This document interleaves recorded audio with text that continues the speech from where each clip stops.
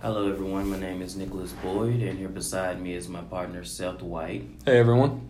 This podcast was produced Saturday, February 1st, 2020, and we are currently located in the Paul Meek Library.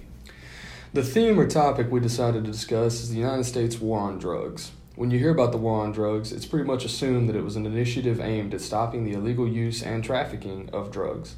We chose this topic because we were both interested in it, and we both agree that the war on drugs has been an issue that has been going on for years. So, what we decided to do for this podcast is talk about the history behind the drug war in the United States and explain the laws that were put into effect. So, we hope that you enjoy this podcast and hopefully find it useful. Many illegal drugs such as marijuana, opium, cocaine, and psychedelics have been used for many years for medical and spiritual benefits. Drugs first surfaced in the United States in the 1800s, where opium became very popular after the American Civil War, and cocaine followed soon after. Coca was popularly used in health drinks and remedies. Heroin was used to treat respiratory illness, cocaine was used in Coca-Cola, and morphine was regularly prescribed by doctors as a pain reliever. According to Cohen, when Coca-Cola was introduced, cocaine was championed by doctors and psychologists, including Sigmund Freud, as a medical marvel. In the 1890s, however, the medical opinion of cocaine began to change soon as its addictive potential revealed itself, leaving manufacturers and medical reformers to call for new regulations and controls on the drug's distribution. It wasn't until 1906 when the first act against drugs were put into effect, and it was known as the Pure Food and Drug Act, which required all physicians to accurately label their medicine with the ingredients on it. Soon after that act was put into place, Stanford.edu states the Harrison Narcotics Act of 1914 was the United States' first federal drug policy. The act restricted the manufacture and sale of marijuana, cocaine, heroin, and morphine. This act was aggressively enforced, which means physicians who were prescribing drugs to addicts on maintenance programs were harshly punished. By 1951, the Boggs Act drastically increased the penalties for marijuana use, and the Federal Bureau of Narcotics made it their job to take preventative measures to scare people by using propaganda and blaming marijuana for murder, sex crimes, and insanity. But as time progressed, government officials began to get tougher on drugs, and during the Nixon campaign in 1971, he stated, "America's public enemy number one in the United States is drug abuse." In order to fight and defeat this enemy, it is necessary to wage a new all-out offensive. He also stated, as long as there is a demand, there will be those willing to take the risks of meeting the demand. This statement basically proclaimed that all efforts of interdiction and eradication are destined to fail. Unfortunately, Nixon failed to listen to his own advice. In 1973, Nixon created the DEA, which is the Drug Enforcement Administration. They initiated Operation Intercept, which pressured Mexico to regulate its marijuana growers.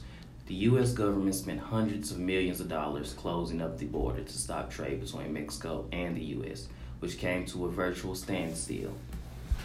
Mass amounts of Mexican crops headed for the United States rotted while waiting in line at the border.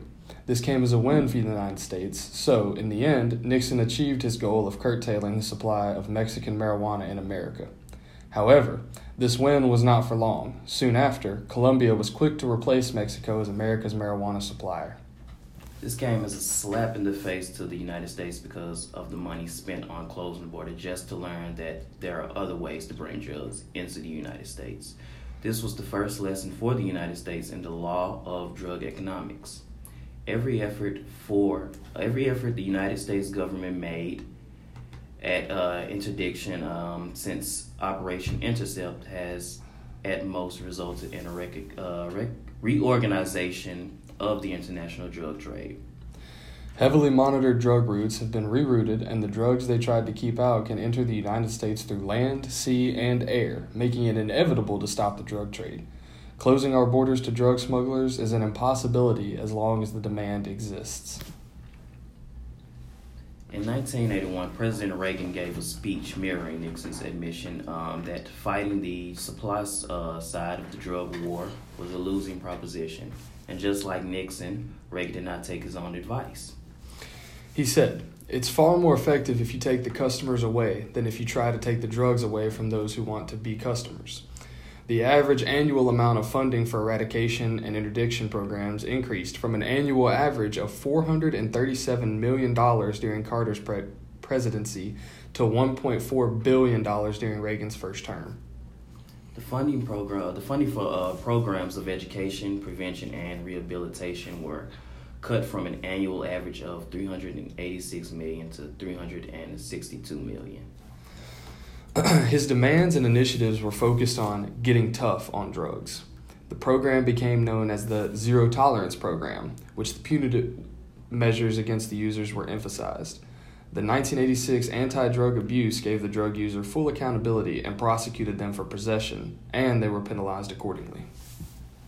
Now, although some block grants were given for drug treatment, the rehabilitative efforts were insufficient to meet the overwhelming amounts of drug abuse. These laws also helped contribute the extremely large disparity between the races of people doing drugs and the races of people getting arrested for doing them. In 1996, African Americans comprised 62% of drug offenders in state prisons. In most states, African Americans are 13 times more likely to be imprisoned for drug crime than their white counterparts, and this is despite the fact that there is no evidence of African Americans using drugs at a higher rate than whites. This seems to show a painfully clear bias in our legal system, and it logically seems to stem from Reagan-era war on drugs laws. So not only was it a massive waste of funds, but it also further divided the American people along racial lines and led to inflated prison and crime statistics. To wrap things up, drugs were not always viewed as awful. They were used for medical purposes, and doctors saw no harm in how their patients used them. However, as times changed, the views on drugs began to change from something positive to something negative. The War on Drugs campaign was started in order to prevent and further reduce the illegal drug trade and fight against drug dealers. These laws were put in place with the intent to reduce the level of not only drug consumption, but drug addicts. Drugs will always be a part of our culture, and therefore all methods and money put into stopping them is inevitable, which shows that the drug war itself has been nothing but a disaster. It has wasted billions of dollars and caused devastating harm to people of color. It has done this while failing to reduce drug abuse in America. Which shows that there is a racial injustice within the drug war. However, that is a different story for our next episode. In our next episode, we plan on diving deeper into that and discussing it with you. So we hope that you enjoyed this brief history of the U.S. drug war.